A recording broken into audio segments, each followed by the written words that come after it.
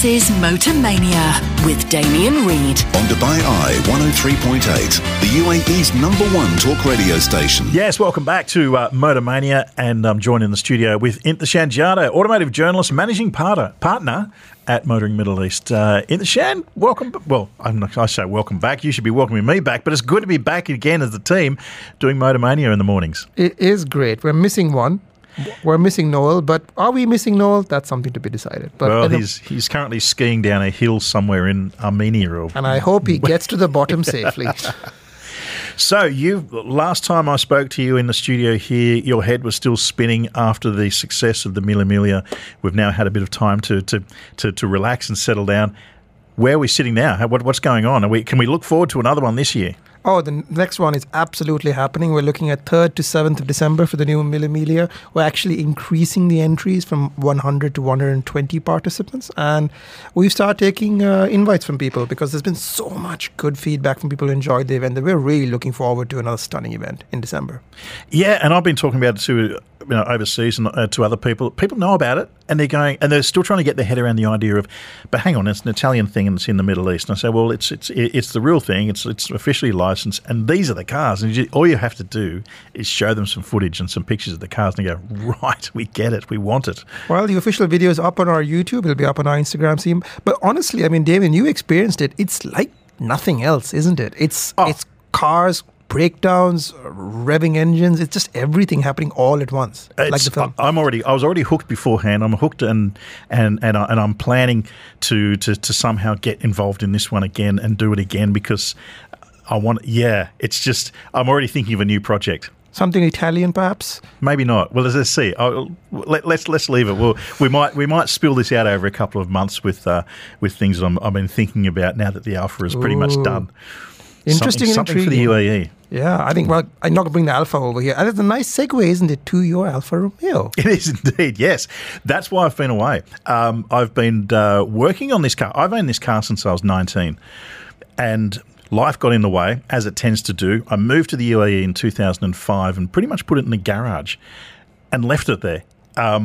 Then I decided in 2019, I went home and saw the car and I saw, well, there was rodent infestation through some of the electrics and through some of the brake lines. And I thought, it's now, you've got to draw a line. Do I sell it or do I fix it? Do I fix it or flip it? Taking my own analogies. And I thought, well, it's got to be done. So I started then to look around and start thinking, what can I do to get the car running? I found places doing reproduction parts, good quality, brand new, from companies. So if we can just back up a second, I think a lot of people who have old cars are often confronted with this conundrum. Where do we look after these cars? Where do we start? How do I even find places? Where did you go looking? Well, this is the thing. I mean, I've got boxes and drawers full of original old parts because they were just impossible to find new. Now there's... So just hoarded stuff, basically. Exactly. A bowerbird of cars. That's what I am. But we've got companies called Classic Alpha in the UK that builds everything. You can build an entire car from their new parts, and then Alphaholics that do the performance side of things as well. And between those two guys, I mixed a lot together. And bit of a resto mod then? It is a bit of a resto mod. So it has modern brakes, it has modern electrics, electronic ignition for the first time ever, drilled and ventilated disc brakes, modern tyres, and a modern suspension system. So I wanted to get the important stuff done. Electrics and brakes, essentially. Haven't touched the engine, really. The differential was a limited slip diff I put in many, many years ago, so that's strong. The gearbox is original. The engine is original. But I went down the path of, I work on the theory that if the car breathes well, it'll run well. So I rebuilt the carburetors, new jets for the carburetors, all new seals, brand new, original shells, but I rebuilt the carburetors. And then I also put an extractor system on it for the exhaust side. So it goes in cleanly, it comes out cleanly. And a new cooling system because they do tend to run a little bit hot. So and you are in Australia. Of course. And hoses, the hoses were so gunked up and clogged up with over the years. So the cooling system runs beautifully now, new radiator. And with those things and the new electrics, nose to tail. What's left? It's not like we just talked about everything on the car. Pretty much. Fair enough. So is that quite intimidating? I mean, you're handy with a spanner, but to somebody who's looking at a project like that, looking for a completely neophyte hat, Would this be something that somebody could tackle in their own garage or with a friend? Yeah, for sure. I mean, we did it literally in the family garage at home with the assistance of a very good friend who's good on these kind of things. A guy called Ian Openshaw back there in Australia, my brother and my nephew, who's a dab hand with a spanner as well. And between the four of us, we pretty much put the car together in one shot. My other brother also chipped in on the electrical side of things. He knows more about that than I do. The only area where I sent the car away was to actually physically fit the new wiring loom, which was every wire from the front bumper to the rear bumper replaced. Nightmare stuff. Left that to the experts. But everything else, pretty much plug and play. And this is the great thing about old cars. It's just plug and play. There's no onboard computers or ECUs or resetting things. You just screw it in with a socket set and away you go. Isn't that amazing? I mean, that's what I love about old cars and new cars for all their ECUs but they are a lot safer. New cars are a lot safer, a lot more luxurious and comfortable and filled with gadgets. But something's missing sometimes as we drive these old cars, isn't it? Well, emotion. And that's the thing that So when you started up the Alpha, what was the emotion? Tell us about it. It almost did bring a tear to my eye, I have to say. But was that duct a bit rusty and then suddenly all the fluid came out? No, it was just an amazing moment to get this car running. But the big turning point, the big event was it passed the Australian equivalent of its MOT, its registration. I'm choked up about it because as we all know, passing Tasjeel in the UAE is a great moment when you have an old car. You're just like, oh, will it? And it does. So it received new license plates for the first time in 23 years. And that got it on the road a little earlier than planned. There was probably 10 days before, 2 weeks before I came back here. So that allowed me to actually do something I never thought I'd be able to do. And I took it to a Cars and Coffee. I took it to a run, and it got looks and admirers, which makes you feel good. But it actually ran beautifully. We mixed amongst all sorts of. It was a specific event, so there were Corvettes and there were Volkswagens and there were JDM Japanese cars there. There were and those are the best car meets. Those are the UAE specializes in, is those kind of mixed car meets, because nothing is more boring than a single brand car meet. 100% agree. I go off and talk to a guy about his Series 1 Mazda RX-7 Rotary. Loved it. A guy with his old Holden Monaro. Loved that. People coming over, checking out the Alfa Romeo and an occasional Ferrari or something. We're all like-minded at the end of the day. And you make contacts. So, a lot of information I received back about the car, which is great. And that's already given me a checklist in my mind of things to do for later in the year. I think that's one of the great things about these kinds of events. Once you have a car like that, it's a passport to adventure. And once you meet somebody, you never know what you might get into next. So you just said that. Like somebody who's in a JDM Classic might go, oh, I fancy an Alfa next. Yeah. You don't just fancy the next Mazda, you fancy going completely different. And that's, I think, what you should do, isn't that? Well, that's precisely why I'm thinking with the next one, I don't feel I want to be typecast into the Italian Alfa Romeo mold. You'll buy another Alfa, won't you? Yeah, maybe. You never know. An older one. But I'd like to experiment, try something different, go down a different path and see what else is out there. So, but, getting the car running, mixing it with in the traffic. The thing you notice too with driving an older classic car compared to a new one is that if I didn't have my phone on me, I'd be off the grid. No one knows where you are. You're doing your own thing. You've got to keep an eye on the speed cameras there, that's for sure, because the speedo's in miles per hour and it fluctuates a little bit. But and the response from the car, because the throttle is actually a cable that's connected straight to the carburetors, to the linkages. It doesn't go through, it's not fly-by-wire. Doesn't go through a committee, does it? No, it doesn't. So you put your foot on the throttle, instant response straight away. Loads of torque. And I have to say, for a car that's 54 years old, it had 54 years more performance in certain areas than pretty much any new car I've driven in the last 10 years. Just to quickly skip back to the Mille Miglia, I was driving that beautiful Porsche courtesy of Tumini Classics, that yellow 911 Outlaw, and the response of these cars is electric. It's better than a shot of coffee in the morning. When you drive these cars, you're just like, wow. No modern car, honestly, and I say this honestly, can compete, because once you get behind the wheel and start giving it a bit of revs, you don't go that fast. Yeah. You're really not going that fast. But the way it makes you feel is something that you can only experience, can't even talk about. But that's exactly right. You're not going quick, so you're getting enjoyment at a lower speed. Different style of enjoyment. And as I've been saying for years, it's not all about how fast you go. It's the enjoyment. It's not about the numbers.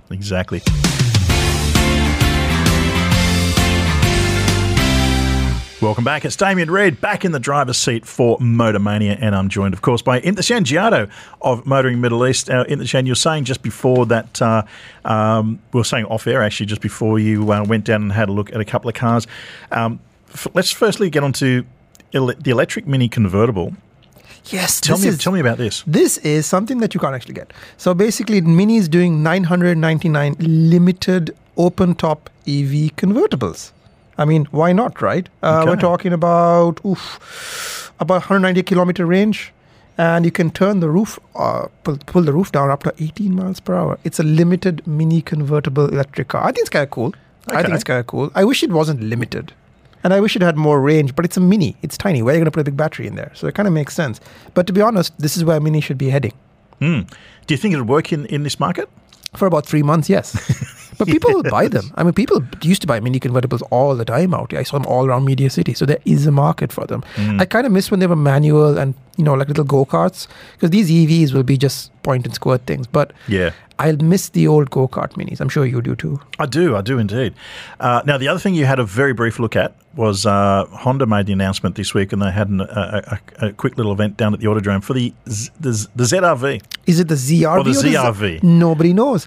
The Honda ZR-V is sort of their new HR-V. So to get confusing, This is basically the one that sits below the CR-V, which is sort of the big family car for around 100K upwards. The ZR-V is the one that sits below 100K. I don't have pricing yet. I don't even know much about it apart from the fact that it's the HR-V replacement. So 2-liter engine, usually CVT. It's basically Civic based underneath. So it's a Civic on stilts. So it'll have the nice new interior from a Civic. It'll be quite comfortable. All the gadgets, CarPlay. I mean, the difference in the CR-V and the ZR-V are a bit confusing because the CR-V is just bigger. Yeah. So a bit safer, a bit more gadgets. But these cars are basically the same thing in different sausage lengths. So pick whichever one fits your budget. And I'm sure it'll be a great car because the last HR-V I drove is great. Absolutely good little car. Yeah, absolutely. Now, as we said earlier, we're talking about there's a new luxury car brand that's landed in town. It's Hongqi. You might know it as being spelt as Hongqi, but it's pronounced Hongqi. This is brought in by Altakilat, a Saudi company that's now launched here in the UAE. They're rolling out the Hongqi exclusively for the local market. Have you heard much about this one? I saw this at a motor show many, many moons ago, and I was wondering when they turn up. Actually, very big, grandiose car, sort of like 7 Series, but with lots of Chinese calligraphy on it. Beautiful looking things for their time, and I think they had a sense of what's the word for looking at? Emotion, dare I say. They had a sense of sort of like personality that you're lacking from the latest German B7 Series and S-Classes. They're like, well, we're Chinese and we're proud of it. So why not? They did have one at the Dubai Motor Show a few years ago. And it was very presidential looking, retro style, wasn't it? Yeah. V8 too. Exactly. Probably not a V8 now, but let's see what it is. No, let's see. Well, let's hear from its CEO and chairman, engineer Mohammed Abdul Jawad. Realistic expectations for Hongqi in this market in the next 5 to 10 years. Generally, the Chinese brands have gained a lot of market share, especially in Saudi Arabia, much more than the UAE. And it's expected that a country like the UAE will catch up also because they are the largest producers in the world of cars. They are the largest users of cars in the world. There is no doubt that the Chinese will continue to grow their market share across different countries as they start to concentrate on the export market as they've done in recent years. And since most of the products have really evolved into a world standards, most of the manufacturers have technical or they were building product for international makes. And I believe now with the introduction of their own brands into international market, their standards are very much to what are the leading automotive manufacturers around the world. Yeah, so on top of that, we also spoke to Sheng Zhang, who's the director of Hongqi Middle East, about the design and the level of luxury that the brand wants to compete in this market. Even though the designs, R&D center is run by the Chinese team, but also we employed some international masters such as Mr. Giles Tyler, who was ex-Rolls-Royce design director. So he joined Hongqi, and the purpose is to give the Chinese language to the international people, customers, make sure they also understand the Oriental beauty and luxury, not only understand by the Chinese customer. If I may say, it's more towards to BMW and Mercedes-Benz level. This is the segment we focus on. And also, according to the MIAC, we always look at these figures with the luxury segment, compare ourselves with these competitors. Also, like Lexus, Genesis, these are Hongqi's direct competitions. Yeah, so keep an eye at BMW and Lexus. Looks like you have a new competitor in town. Now, one of the questions that we always get about this kind of thing, and that's pretty much what fills our first hour of Motor Mania, is after sales and service and how to keep the cars on the road. Well, let's have a listen to what they say about after sales. The after sales services, I think, were the best so far in GCC market because Hongqi offers 7 years unlimited kilometer warranty from the factory to the GCC. If you buy a car in Saudi Arabia or in UAE, you can drive to any other GCC countries and you will enjoy the warranty and after-sales services from us. And that's, I think, is the unique point compared to our competitors and make us very outstanding in the market. So, as you'd expect, they're going to roll out quite a lot of EVs. That's the Chinese market is the world's largest market for electric vehicles. So to introduce 4 new products into the GCC market next year, they're going to include a series of sedans, SUVs, and, of course, electric vehicles. We have a large-size electric SUV called EHS9. And we have a small sedan called the EQM5 we're busy with. Will be introduced to UAE market very soon. And in the future, Hongqi is going to be very heavily investing in the electric product development. We are going to introduce at least 10 electric new models in the next 3 years, and we're aiming to sell 1 million units in 2025, and 50% of it must be the electric vehicles. So that's the vision, and we are aiming to bring Hongqi also as a new energy vehicle brand recognized by the customer in the world. Yeah, very ambitious targets, particularly with electric vehicles. I guess that's going to put a bit of pressure on the industry on this side of the fence to make sure that there's plenty of charging points because the Chinese don't do things by halves when it comes to that. And as I said, biggest electric vehicle market in the world. But he also talked about their new model that's been launched in the UAE. It's called the Osado, and I've seen one in the showroom, actually. It's already here. So let's have a listen to what they say about the new Osado. According to MIAC, which is a Middle East standard, it should be categorized under the E segment because the size is big. It's close to 5 meter overall length. It's a sedan, and the engine is 2.0 liter turbo, and the transmission is 8-speed automatic transmission. So this product, the unique point is we add lots of luxury features into the car. For instance, for the flagship version, for the driver's seat, you enjoy the massage function while you are driving. And you have the heads-up display and memory seat. And we have CarPlay, Android Auto, and we have a central screen where the size is very recognizable. You will see in the car makes the different feeling for the customers. The price in UAE, the lower version we call the luxury, is 109,000. The upper version, we call them flagship, is 115,900 dirham. Yeah, so that was Sheng Zhang, the director of Hongqi Middle East, talking about the new Hongqi brand that's being launched into this region. In particular, he was just talking about the new Osado. Now, at the Zhang, he said he predicts that Hongqi is going to be in the top 5 brands in the luxury vehicle segment. But get this, they aim to be in the top 3 right across the GCC. That's going to be an interesting ask. I'll tell you what, he got my attention when he said those prices, 109 and 115 for the price of a lower spec, say Camry, for lack of a better choice. You're getting a luxury car with all the trimmings and massage functions. I think that's a hard combo to beat. And look at that warranty. Obviously, we'd like not to see that warranty put to the test, but it's a peace of mind thing, isn't it? If you're going from Riyadh to, Abu Dhabi, off you go. You know for sure the car's going to be looked after. I think it's going to be difficult to establish yourself in the luxury market initially. So the way to get there is going to be do the same thing that Genesis did.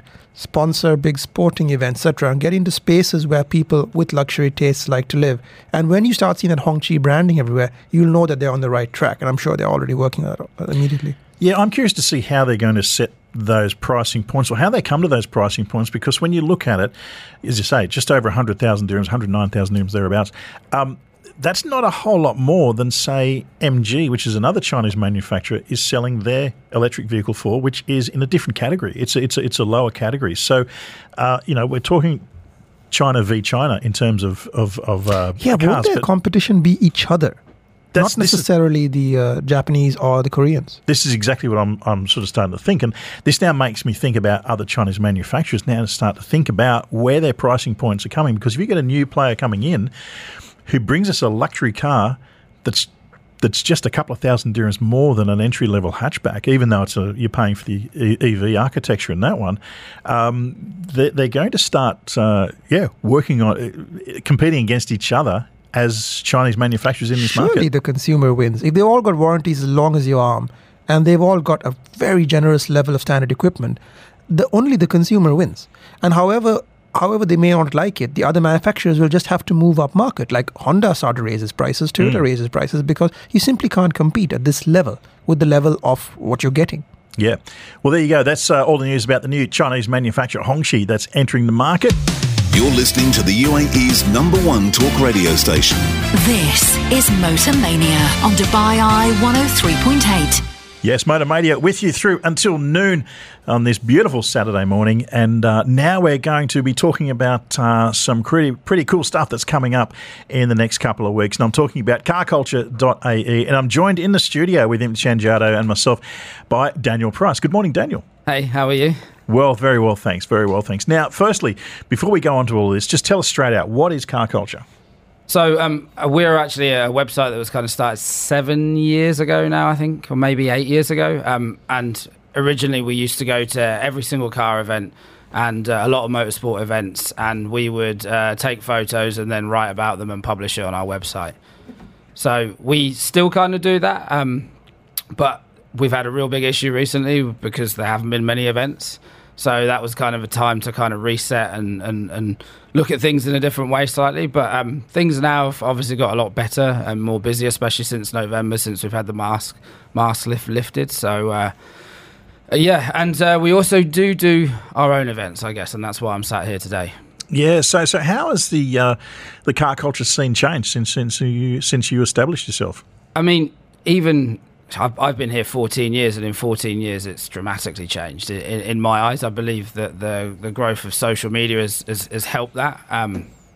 So now there's so many more groups of people or support for different types of cars, whereas before, you go to an event, you can either have like very, very, very big scale events that happen like once a year, or you'll get like one or two small events. Now, every single weekend, someone's having a club drive, or someone's having a coffee meet, or there's like a really, really big meet. So, for me, it's definitely changed a lot. So a little more intimate now, perhaps, with multiple sort of car club of coffee type runs. Yeah, I think people just find it easier to connect with each other now through social media. So, and I think it's much easier to promote events through social media now as well. Yeah. What are some of the big events you've done in the past? So, actually, as Car Culture, we used to run an event which I think started in 2018 called Made. And that ran for 3 years, and it got really, really big. And the last show that we did was February the 24th, 2020. So at that time, we had guests flying in. I remember COVID, people were talking about it and saying, we think we might shut the airports. And we were like, this is different. And then I think 3 or 4 weeks later, we went into lockdown. Yeah. So, and that was the bar, we kind of did like a small event at Cafe Rider, which was kind of like we just invited our friends, and it was a JDM only event during COVID, because this was after one of the rules were lifted where you could have a few more people being together. But since then, we haven't actually done anything. We've been present at other people's events, some of our friends' events, but this will be the first event that we are going to do since COVID. Fantastic. Well, the great news is that Motor Mania is going to be broadcasting live from outside the studio, outside these humble walls for the first time that we're going into what they call an outside broadcast situation. And it's going to be at your event, Car Culture's Custom Car Festival. That's happening down at the Media One Hotel. Now, that's going to be on the 4th of March, and it's called Offset. Tell us about Offset. What can we expect when we come down? So it will be a little bit different from other events. This is actually like we kind of say limited numbers, and I think we're going to be around the 100 car mark. And the way we do things a little bit different is that like you have to apply to get into the show. And also the type of styling of the cars that we accept is a little bit different from what you would normally see. So, and that kind of look does very, very well on Instagram. So the whole show is kind of, unfortunately, built around Instagram for me. So we actually lay the cars out very differently. We don't line them all up in a row. I think you can fit 300 cars in the actual space that we're using, but we'll only put 100 cars in it. And also we have other activations going on around it as well. But the whole way that we used to run our previous show, which was called Made, and we've now rebranded, was that anyone can come in with their mobile phone and take a good picture because of the way the cars are laid out. We also use venues that are not in direct sunlight. So, you know, when you have direct sunlight, photos and videos don't look very good, right? So, but when sunset comes, they look great. So this is actually in Media One's multi-story car park. They have a live venue which sits right at the top, which is called P7 Arena, and we're taking that level and 2 other floors as well. Fantastic. So yeah. So it really is. Social media has changed the way that you do these events now. What sort of limitations do you put on people who want to bring their cars down? You're saying that you're effectively selecting the cars? Yes. So and basically it just comes down to their styling as well, because we look at all the other big shows that are around the region and they cater to other types of styling of cars. So this actual kind of movement was very niche when we started to do our show back in 2018. And some people will say it's called stance, but basically it means that most of the cars are relatively low to the ground, and they have wheels that fit very, very nicely. So like different wheels, but it's not like a full custom where people are painting their cars crazy, putting Lambo doors on your car. This is like a very, very tasteful way of modification, and you can also do it too. So I think our oldest car that will be there will be a 1950s Cadillac. Okay. And then we'll also have, you know, this styling works on every single type of car that's available in the market. So we'll have, like, you know, new supercars there as well, and everything else in between. So what can people expect to see there and to do other than, is there other things other than the cars on display? Yeah, definitely. So, and this is the reason for why we really like working with Media One, that the venue has given us a lot more. So we're actually having, we always wanted to kind of like have an art element to the show, and with this year we're actually having live graffiti artists come down and paint, and then we also have a section where Graffiti Dubai are going to allow anyone to come and try graffiti, and they're actually using water-based paint, so you know it's very, very safe for anyone that wants to try that. And we also have street dancing competition that's happening there as well.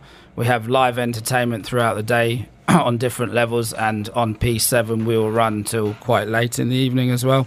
And we're also doing a photography trophy, so this is amateur, anyone that wants to come in with their iPhone, take a photo, we will choose the best photo, the most creative photo, and we will hand out an award on the main stage at 7 p.m. in the evening. And we also have RC drifting. We have a skate zone, which is held by Rage Skateboarding, so you can come and skate or BMX. So there's multiple different cultures. So it's kind of based around the street kind of culture. Amazing. In the Shan, you've got plenty of experience in hosting and organising car type events, from whether it be the Mille Miglia or going back to the Motoring Middle East massive car shows. I mean, how things have changed since you started doing this? Oh, it's an absolute sea change. It's a completely different world now. And when we were doing it back in the early 2010s, it was an umbrella style event. I think Flat 12 has taken that baton and really taken to the next level with the massive grand picnic they had a few weeks ago. That was absolutely sensational. But now I think there is a room and a need from the market for events like Offset, where you basically have the niche cultures allowed to represent, etc. And you need to have these various shows, because at the end of the day, with the biggest car shows in the UAE, you cannot accommodate everybody in one space anymore. You simply can't. You can't have the off-road guys. You can't have the stance guys. You can't have the vintage guys, because you can only have a limited selection of each. And the way that we can really see the full breadth of the culture, or the curated side of the culture of what Dan Price is doing, is to essentially create a zone where we can go and see those cars. And I'm really looking forward to it, because this is what I said car show should always be. It should be a day out where everybody can go and enjoy themselves. But this is what I like, Daniel, this is what I like about the car culture, is that we've all got different tastes, we've all got different specialities, but at the end of the day, and we're just saying this before the ad break, when we talk about the classic cars, it brings people together to try different things and have a look at, you know, different concepts and everything else. And this is something that thanks to people like yourselves with carculture.ae, have actually flourished and nurtured this kind of interest in cars of all different styles. I think we're incredibly lucky here and very, very different to other countries and other cultures, is the fact that the car scene, although it's grown massively, we are still kind of small. So you would find that like everyone integrates with each other, which is really good. So if there is an event, people will come down and support it. So, and I know in other countries, people are like, I won't go to that event because I don't like that type of car. Here, I think we're very lucky that everyone comes out to support. And, you know, our community is quite tight and very close. So, and I think that's, as we've grown, that's still managed to stay there. So I know there'll be people that will come that don't necessarily like that styling of a car, but they're coming down to enjoy the event, to see how everything's going. So, I think we're very, very lucky in this region to have that. I disagree, actually. I would say you come down and check out some really cool-looking cars that are like unlike anything you've ever seen, right? These are the kind of... You're taking what is often sometimes humble cars and transforming them into art projects. Yes, I think art is probably the right way to say this, and that's why it's linked to... A lot of the guys are into this, like art culture as well, and street culture that comes with this type of styling of car. And I guarantee you... So, like, I have a few of these cars, and I'm very friendly with a lot of the owners here. If you drive them around the city, they get way more attention than any supercar or hypercar, because it just is very, very, very different. Fantastic stuff. Well, as we announced earlier, Motormania will be broadcasting live from Media One Hotel on the 4th of March. We're going to bring the entire show there, including Fix It or Flip It. Naz Chowdhury is coming down there. And, of course, we've got all the news roundups with Shannon and Noel Ebden down there as well for this car show. Daniel Price from carculture.ae, thank you so much, and we'll see you in a couple of weeks. Thank you very, very much for having me, and I'll see you on the 4th.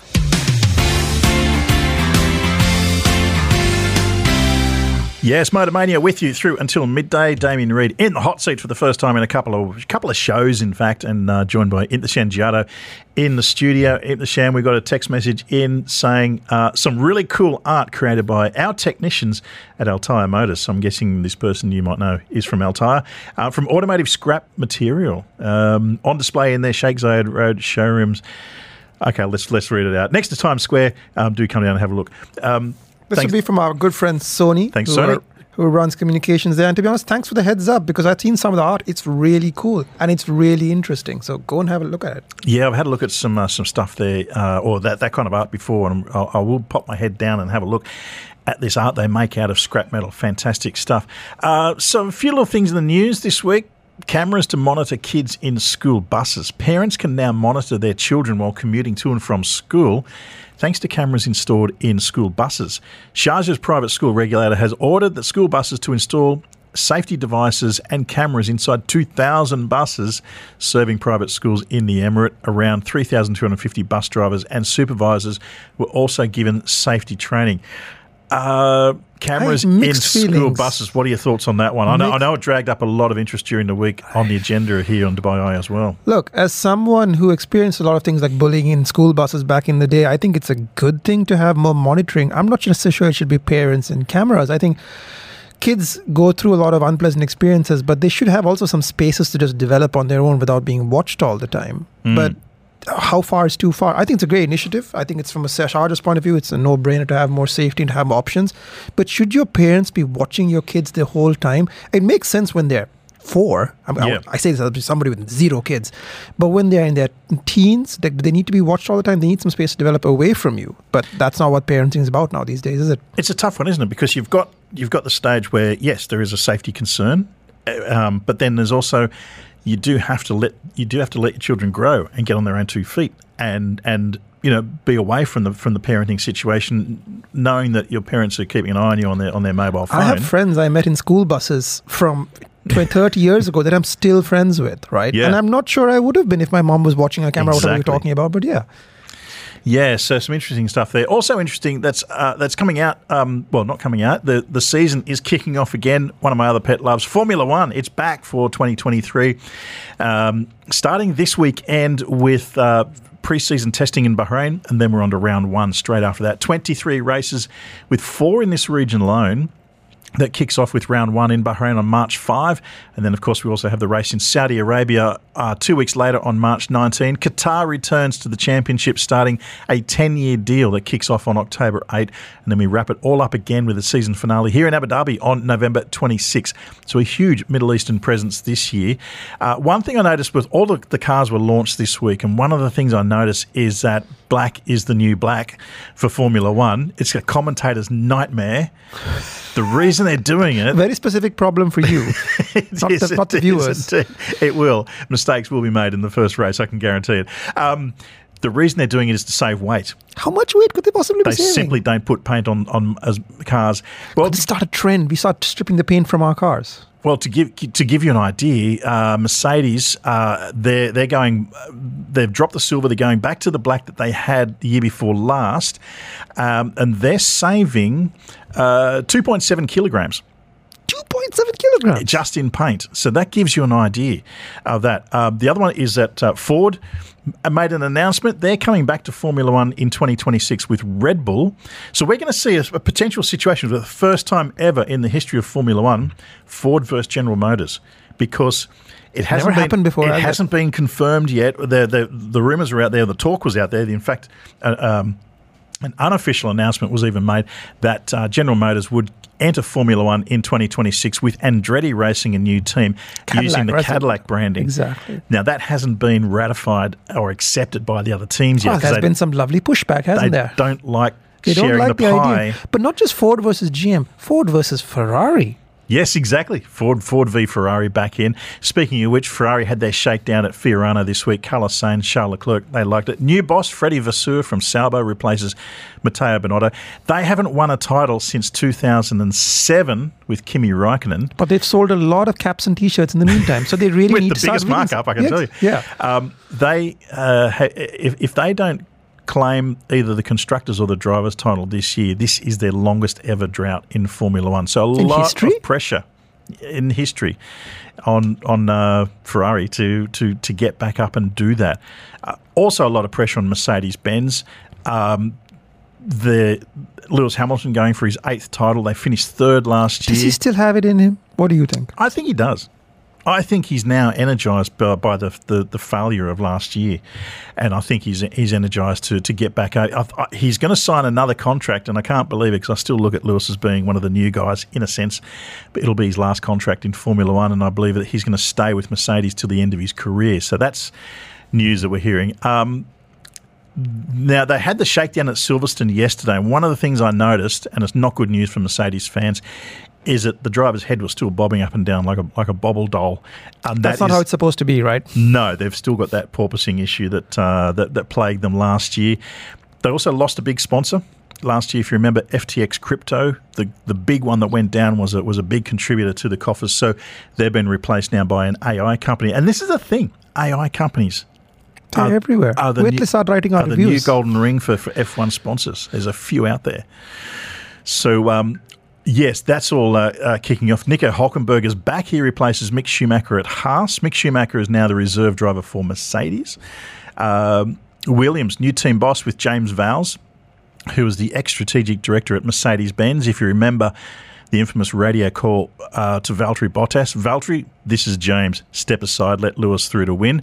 It's that James. So he's now the boss of Williams.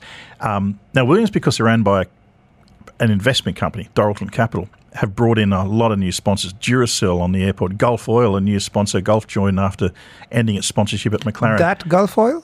Yes, that Gulf Oil. Oh, wow. And their first American driver in Logan Sargent since 2016. He replaces Nicholas Latifi.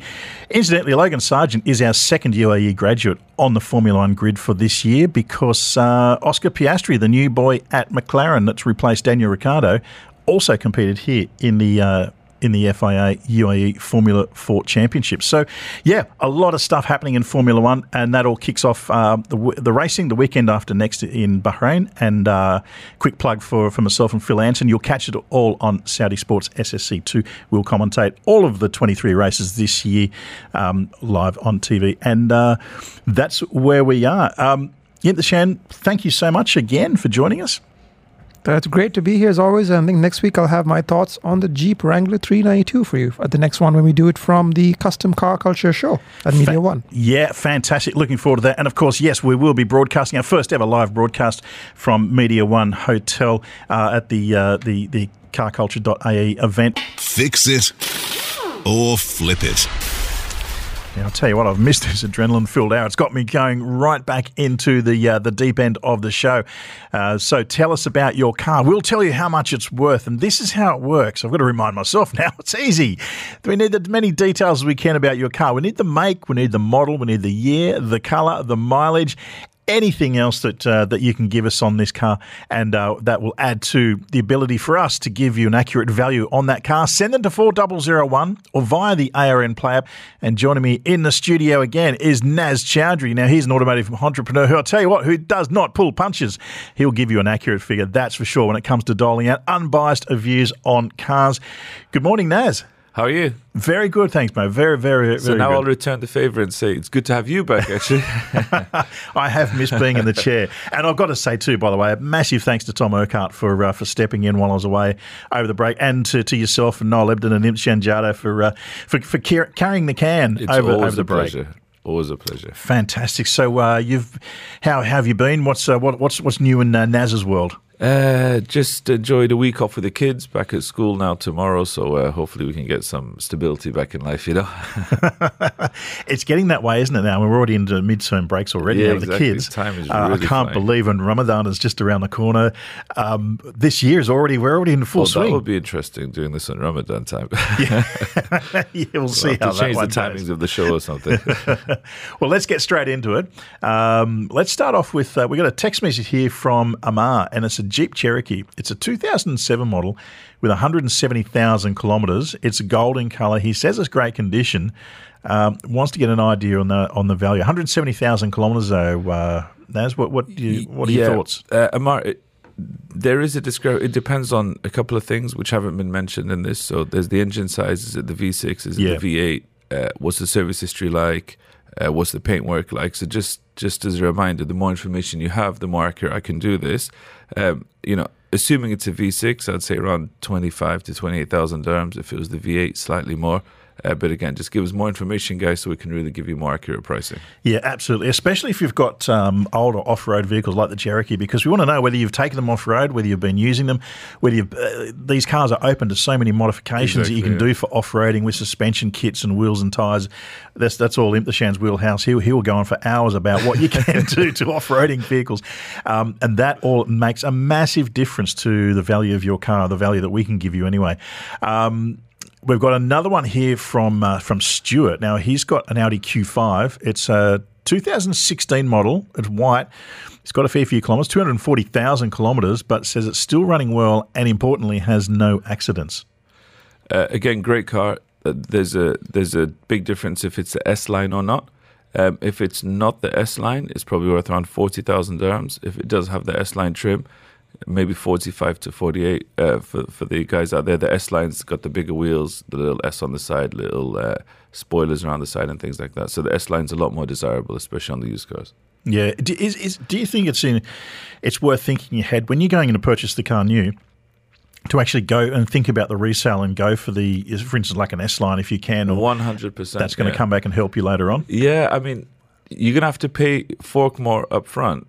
And you get less later on. So let's say, for example, if you were to go to buy a new Audi now, the difference between an S-Line and a non-S-Line, maybe 35,000 dirhams. But if you're going to keep the car 7 or 8 years, it's only going to add 10,000 to the difference. So having that S-Line in this particular instance will still cost you. Yeah. But it just makes it more desirable to sell. Probably cost a little bit more in maintenance as well, because with the sportier trims and things like that, you have low-profile tires. So over the years, you may have to change the tires once or twice, and they'll cost a little bit more as well. But it's always better to get as more options as possible. That's the better way to do things. Yeah, for sure. Now, here's a car that always gets interest from anywhere you want to talk about the old Toyota Land Cruiser. This is from Mark. It's a 2015 VXR. It's pearl white. It's ticking all the boxes so far. Yeah. 150,000 kilometres, 5.7 litre V8, full Alpha Tame service history, accident-free. Naz, this is just sounding better the more I read about it. Yeah, honestly, and this is like, I feel the backbone of Dubai. I think everyone's been at a Land Cruiser, you know, whether it's been on a desert safari or friends picked you up. It is a very desirable car, a very, very strong used car market as well. I don't think you'll have any trouble selling this car, Mark. In terms of pricing, it is fairly competitive because there's a few out there, but I'd say 135,000 dirhams is what you want to advertise it for. And with the full service history up for Tame, I think that'll fly out the door. Yeah, for sure. Now we're going to go to the line now. We've got Rusty on the line. Good morning, Rusty.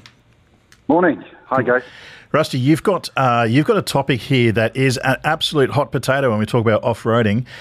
You've got a Land Rover Defender, but you've ordered an Ineos that's the Grenadier that's coming out next year. Firstly, tell me about the Defender you've got that you're looking to sell. Yeah, I got one originally. It's a 2021 P300. I've done 40,000 in it, but the plan was to sell that and pick up the Grenadier, but there's a delay on delivery, and I'm just wondering what's the best thing to do. Well, look, you're in the good seat anyway. The Grenadier, yeah, like a lot of new cars, it has been held back with supply issues and various other things, but it's been launched officially, and it's definitely coming. Have you had a chance to get down to Adamas and get behind the wheel of a pre-production car at all, or have a good chat? Yeah. They had a pre-production. I've sat in it. I haven't taken one out. My name was down probably top 50. I don't know. I think they're bringing 100 in, but it's sketchy as to when they're going to arrive. So, yeah, and you're a bit of an off-roader. You're going to take this out in the desert.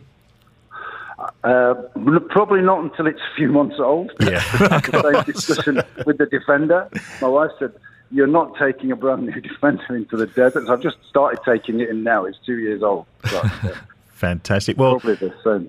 Yeah, Naz, what are your thoughts on the P300 Defender? Yeah, sorry, very quickly, is it the 2-door or the 4-door variant, the 90 or 110? Yeah, it's the 4-door, yeah. It's the 4-door, so it's the full fat. Sorry, that does make a difference on pricing. You know, I always find it strange because, you know, you buy these 4x4s for the simple purpose of what they've been built for, which is going off-roading. But, you know, when they're so new, you just don't want to take them out, do you? Kind of defies the point. So look, if it's the 110, the mileage is slightly on the higher side. I haven't seen one with 35,000 kilometers, so it has been driven well. It's been brilliant, by the way. I know when you go on some of these forums and people say there's going to be issues, I've had no problem at all with it. It's had 3 services. I love driving it. And, yes.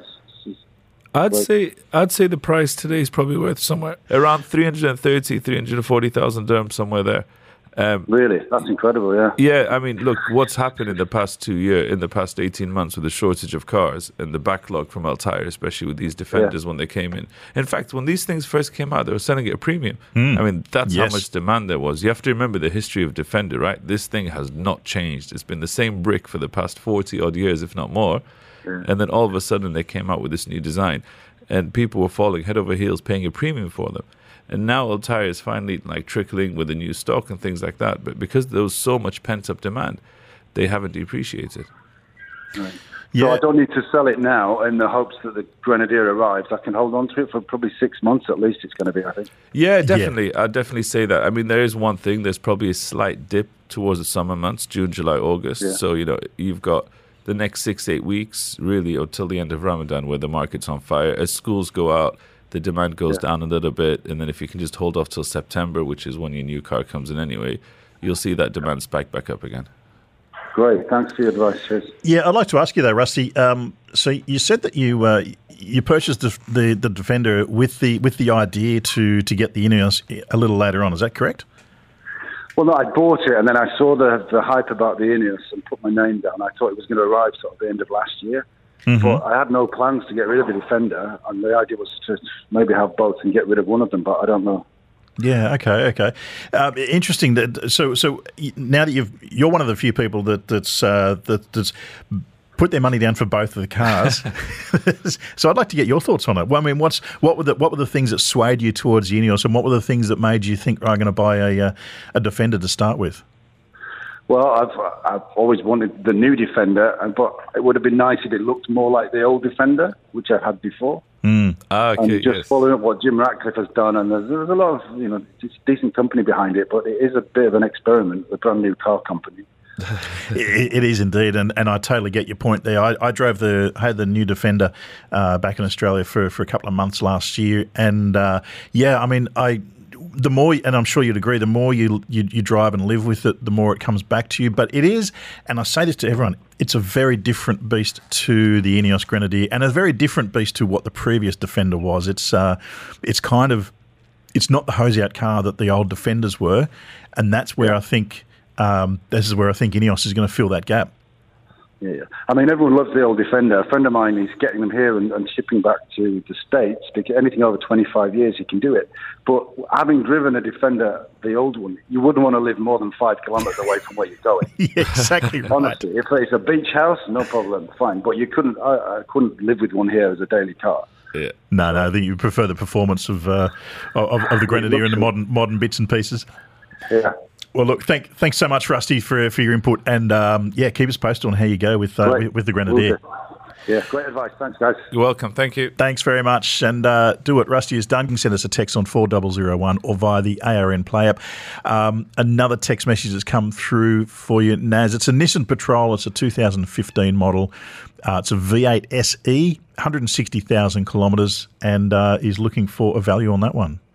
You see, now this is an interesting one because it's very similar to the Land Cruiser, right? So somebody in 2015 would have had the option of a Toyota Land Cruiser or a Nissan Patrol. You know, both, as in the previous text as well, were both, the full trim option. They've both reached 150,000 kilometers now.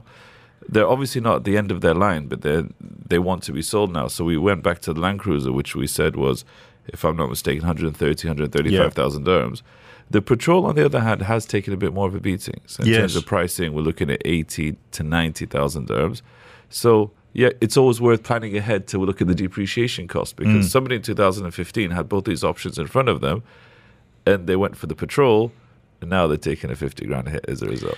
Yeah, it's interesting, isn't it? But having said that, I guess with the 2015 Patrol, with the new Patrol that's now out, that's had a big bearing on the price as well. It has but there are a strong group that still prefer the previous body for off-roading and for the ability to modify and to upgrade the cars, which the newer one is not as inclined to do. Yeah, of course. I mean, Nissan Patrol, I don't remember the name of the shape. The early 90s, if I'm not mistaken. They still run GQ. That. Yeah, they still run that one today, don't they? GQ and Land Cruiser have that. Yeah.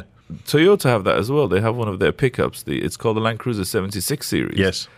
And you look at it, and if you don't know, you think, right, this thing's 25 years old. It's about to fall apart.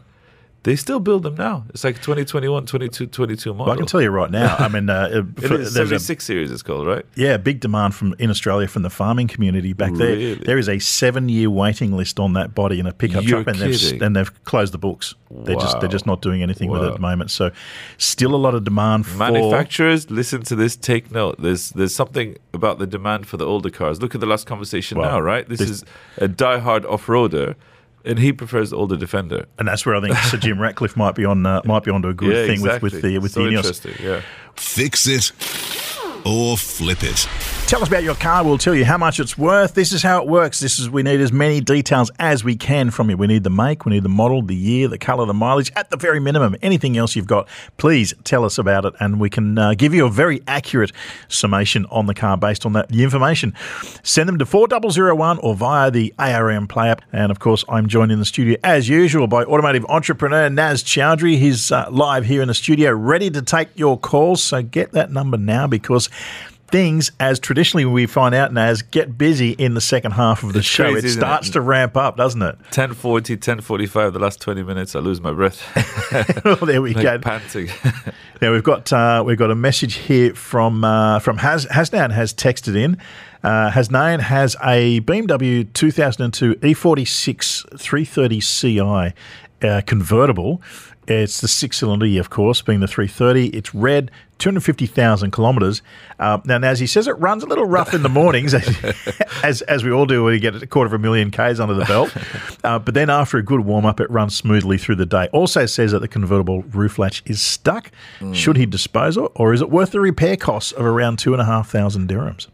It's a tough one. I mean, the first thing, Hasnain, is this car will not depreciate any lower than where it is today. So whether you keep it another year or two, it's not going to change in price. The only thing you have to consider is obviously the maintenance cost. In terms of pricing today, there is still demand for these old BMs out there. There's the young generation that want to jump in, drive a convertible, their first car. They grow up looking at these cars. I'd still think you can fetch around 15,000 dirhams. Now, here's an interesting one, Damien. Remember we talked about the Land Cruiser and the Prado, and we said it's Patrol, and we said it's right to buy the best car. And the S-Line example. Yes. With this particular car, Hasnain, whoever bought this car new, I should imagine he should have paid 200,000 dirhams back in the day. Yep. If you paid 35,000 dirhams more for the M3 variant, yes, the M3 variant of that car today is probably worth around 60,000 more. So 100%. That's one of those cars where 100%. you would have paid a little bit, but you would have got way more at the back end of the deal. It's crazy, isn't it? Yeah. But that's still a great engine. That 6-cylinder, it's a twin turbo, 3-litre 6-cylinder. No, these are before the turbos. Oh, it's before the turbos. You're right. Yes, going back to 2002. It's E46. Yes, of course. The straight six. Even still, I love that car. The E46. I really do. And regarding the misfire, very common on these cars, it's generally the ignition coils and the spark plugs, which are pretty inexpensive. So you can get that car back on the road very quickly. Yeah. Now, he's also said that he's looking for a Mercedes S-Class of the second most recent shape. So I guess we're going back, 2 generations ago. Without getting in it, he said, by looking at the photo, is there a way to tell from a VIN number or some other guaranteed sign that they are a long wheelbase? Now this is from Alistair, rather, has texted in with that one. We're blending. Yes, we're blending messages. I've got another message here from Alistair. Yeah. Alistair, my experience, very quickly, the way to tell the long wheelbase S-Class is in the length of the rear door. Yeah, exactly. And how far. Also, with some cars, it cuts into the C-pillar around the rear wheel arch. But if you see them side by side, you'll see that the length of the rear door is where they put the extra space in because you get more rear legroom. It's funny. Sometimes it's not obvious as you may think, but then when you actually just sit side by side and jump in from one to the other, then you think, oh, wow, there's a difference. Yeah. But like with the recent Range Rovers, I had a friend of mine who pulled up and he's like, oh, I've got my new Range Rover. And I was like, well, not new. This is a few years ago. I was like, oh, that's nice. It's a long wheelbase. He's like, is it? He didn't even know himself because I think the best way to tell for sure is to jump in the backseat and you'll know straight away, right? All the extra leg room and things like that. Unfortunately, there is no way to tell from the VIN number on the particular S-Class. I know there's little different ways, the VIN numbers, there's VIN decoders and things like that online where if you type in the VIN number, you almost certainly can tell which factory the car was built in, the year of manufacture, things like that, the serial number, which is usually the last 6 digits, and the engine variant. But you wouldn't get information like whether it's a long wheelbase or not, unfortunately. No. I mean, with some cars right at the top end of town, we're talking Bentley and Rolls-Royce, they just put increments in the wheelbase right the way along. So the front door is marginally longer, the B pillar is a little bit thicker, the C pillar is a little bit longer. So it keeps it in perspective. But with the majority of cars, you'll find that it's all in the rear door, and you'll see either with the longer glass or you'll also see that the rear door, how it sort of hooks up over the rear wheel. Yeah. On the short wheelbase, it's right on the wheel arch. With the longer wheelbase, there's a bit of a gap of about 5 inches or so. So that's a pretty easy way to check that. Now, the reason why I got those messages mixed up is because Alistair also dropped in a message just before that, and he was talking about what we were talking about before the break, the new Land Cruiser and the new Patrol. He's not a fan on the new ones. He said he waited for them to come out and said that he's not really keen on the looks. And I guess that's the thing with some people, but it's a very subjective thing though, isn't it? How disappointing is that, waiting 3, 4, 5 years to get a new shape car, that it comes up for you to be disappointed? Really disappointing. Yeah, but looks are subjective. Yes, what's one person loves, another person doesn't. Alistair, unfortunately for that one. Now, another message has come through from Rahman, and he said, good morning. He has a 2017 Tesla Model X. It's black, having performance has a ludicrous mode, 7 seats, and it's now done 60,000 kilometres. Looking for an idea on the selling price of the Model X Tesla. What's your experience with resale on Teslas? Yeah, really good actually. I mean, in the last year they really jumped up. I mean, this car is worth 50,000 dirhams more than it was worth this time last year. So that just goes to show. Incredible. Having said that, the new Teslas now, I believe, have gone into they've dropped the prices on them, and they've had a lot more availability come in. So just to show you how dynamic the market is, just 3 months ago, Tesla Model Ys were selling at a premium. So you couldn't get hold of one at the dealership in the Model 3s, and you'd pay more just to get your hands on one to jump the queue. Now, all of a sudden, they've got an influx of stock and they've dropped the pricing. So things really, really change. You have to keep your finger on the pulse. Going back to Rahman's car, the only thing I'd ask is in 2016 and 17, there were a lot of US imports that came in. Yeah, and yes, there was. It's the same car, drives the same. The discrepancy is the charger, right? So the charger is different. So think of USB-C versus, lightning cable, which could be a bit of a pain, because you can't charge in the malls and things like that. Assuming it's a GCC spec car, I'd say it's still worth around 220,000 dirhams today. Yeah, really. And if it was an American spec car, I'd knock around 30,000 dirhams off. But the right buyer who wants a Tesla Model X, I mean, when you think about the Model X, it's an incredible car. It's a 7-seater. Yeah. I don't know how they fit 7 seats in such a compact body, right? I mean, it's comparable to most saloons. It's very easy to drive and things like that.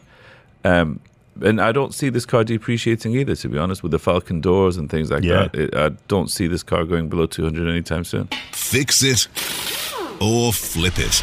Tell us about your car. We'll tell you how much it's worth, and this is how it works. Give us the make, the model, the year, the colour, the mileage. Send them to 4001 or via the ARN Play app, as Isaac is doing, waiting on the line. And I'm joined, of course, also by Naz Chowdhury, who's live in the studio, ready to take your calls. So get onto that one. But we'll go to Isaac firstly. Isaac, thank you for hanging on to the line. Good morning. Hi, good morning. Hi, how are you? Very well, thanks. Thanks for holding on there.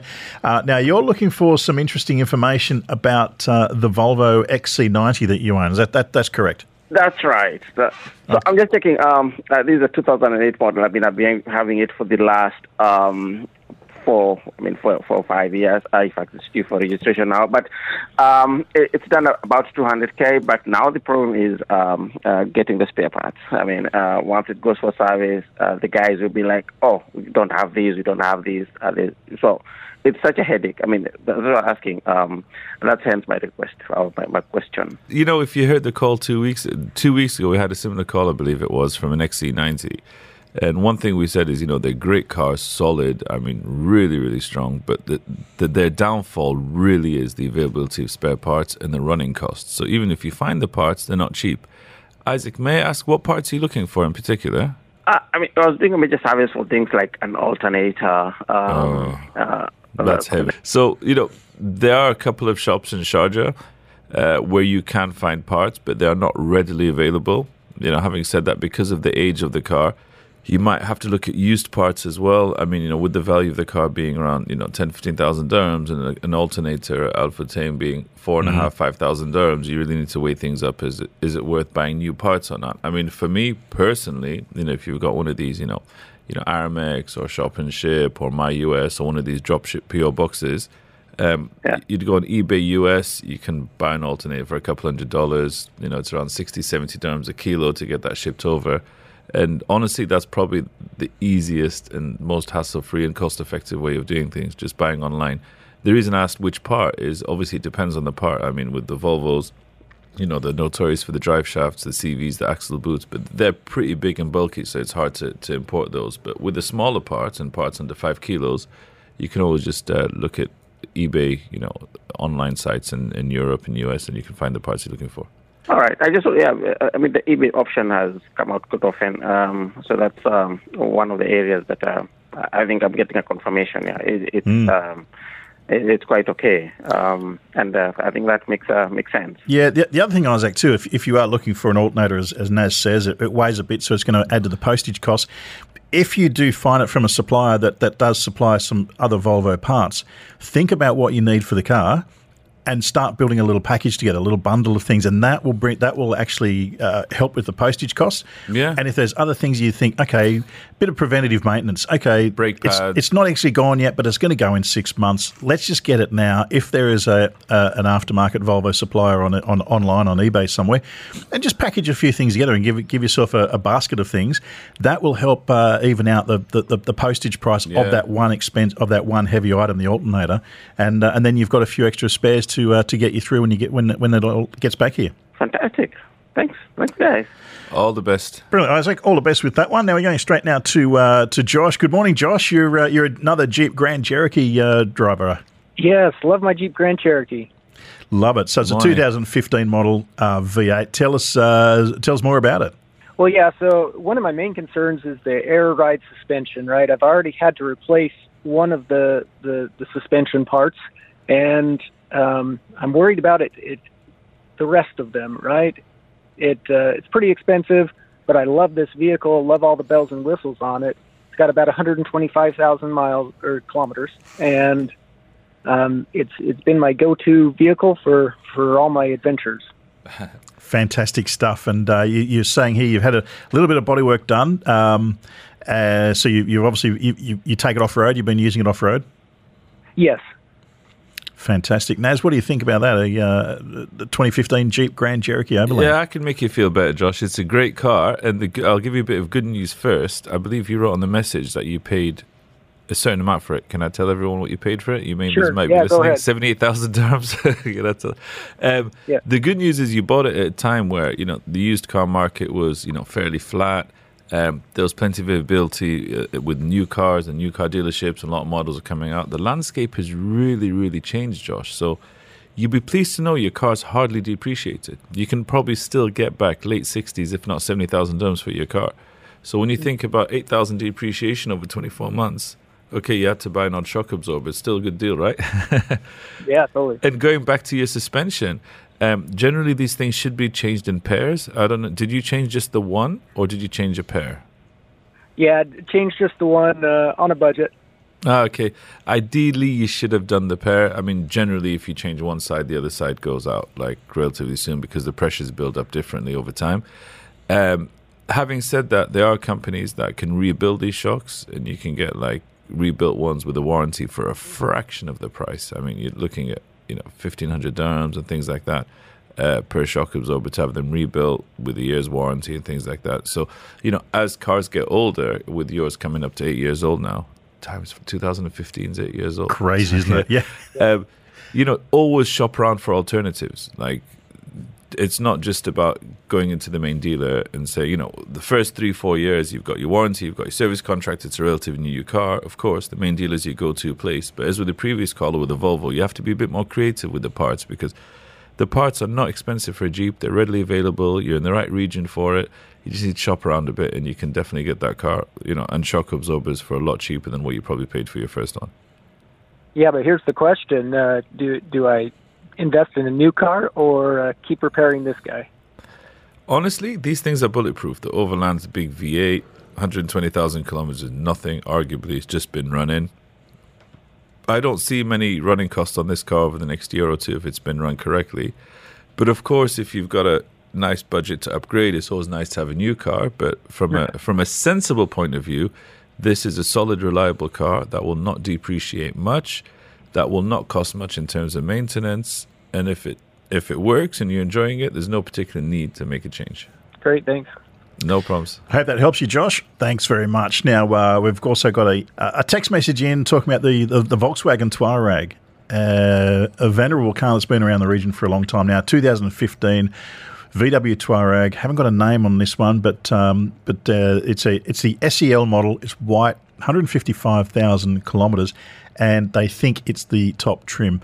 What are your thoughts on the Touareg? Did you get the year? 2015. Okay. Yeah. SEL. Yeah, it's one down. I think the top line was the R line at that That's point. it, exactly. They had the R line. Yeah. And everyone had the R line was saying, no, sorry, this was before. Yeah, I'm just thinking about all the same platforms. Everyone that had R line, this is a Porsche Cayenne. Exactly. The Audi Q7, yes. And now you can add the Lamborghini Urus to that list, right? Yeah, it's a Touareg. All the same platform. So you drive a Touareg. I've got an Urus, but with a small engine. Going back to the Touareg, sorry, we just digressed there. I'd say around 40 to 45,000 dirhams.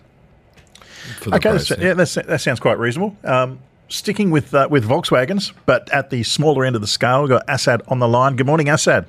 How are you? Very well, thanks. Now you've got a nice little car, the Golf GTI, a favourite that everyone loves. But you've brought this one from. It's a US spec, is that right? Yeah, I got it from someone here. They drove it for 100,000, and I bought it off them for like 130,000, but it's a US spec. Okay, so you're now saying it's had 110,000 kilometres on it, US spec, and you're looking to just to get a figure. You're looking to sell. Is that correct? Yeah, I'm getting some problems with the engine. So I'm trying to see, should I fix it up? Should I get a new engine, or should I just get rid of it now at this point? Good question, Assad, and thanks for the call. Honestly, with the American spec cars, it's very, very difficult. Most of the cars that have come into the region from America, I'm not saying all, but a great majority have some hidden history, some accident history and things like that. There's a very, very easy way of checking. Of course, you can just go to the Carfaxes of the world in the US and check yourself. Failing that, you can just get the VIN number, check it into Google, click on images, and you can see if there's any. You can see what the car used to look like when it was on the auction lot being sold from the insurance company, right? Right. Assuming it's not got any history like that, it's still worth around 25% less than a GCC car, which puts it around 25 to 28,000 dirhams. I said my recommendation to you would be, instead of spending 10, 15 grand towards a new engine, sell it, fire sale it, put it on Dubizzle real quick. You'll get buyers in no time. Add 10, 15,000 to your budget and just get a newer Golf GTI, because they're incredible cars and there's no point in just throwing money into this. Sell it. Whatever money you were going to throw into this, use to upgrade to the new model. I think that's the way I'm going to go for That's it. a no-brainer, yeah. And the GTI is a lovely car, so I don't want to get rid of it. So thank you. I appreciate that input. No problems whatsoever. All the best. And like I said, Dubizzle, there are plenty of buys out there for a car like this. Like, your phone will not stop ringing. That sounds good. It gives you a little confidence to put it on there. Yeah, good luck. Make sure you take some nice pictures, present it well. It's very, very important with the advertising. You know, people just want to get an advert out of the way. But just drive down to a car wash, 35, 40 dirhams, even 20 dirhams in the malls. Take it outside somewhere, good background, 10, 15 clean shots, all four corners, interior shot, write a nice description of the car. It really makes a difference. Thanks. Brilliant. Thanks, Dave. No problem. Hope that helps you, Assad, and all the best with that. Fix it or flip it. And this is what we need from you: the details of your car, the make, the model, the year, the colour, the mileage, everything. Send them to 4001 or via the ARN Play app. And we're going to go straight now to the lines because we've got Burek on the phone. And Burek, thank you for holding on during that break. No worries. It's a good afternoon, gentlemen. It's nice to be on. Appreciate it. Now, you've got a nice car here. You've got a 2015 BMW M6 Grand Coupe. Now, you've modified a few little bits to it. Tell us about what you've done to this car.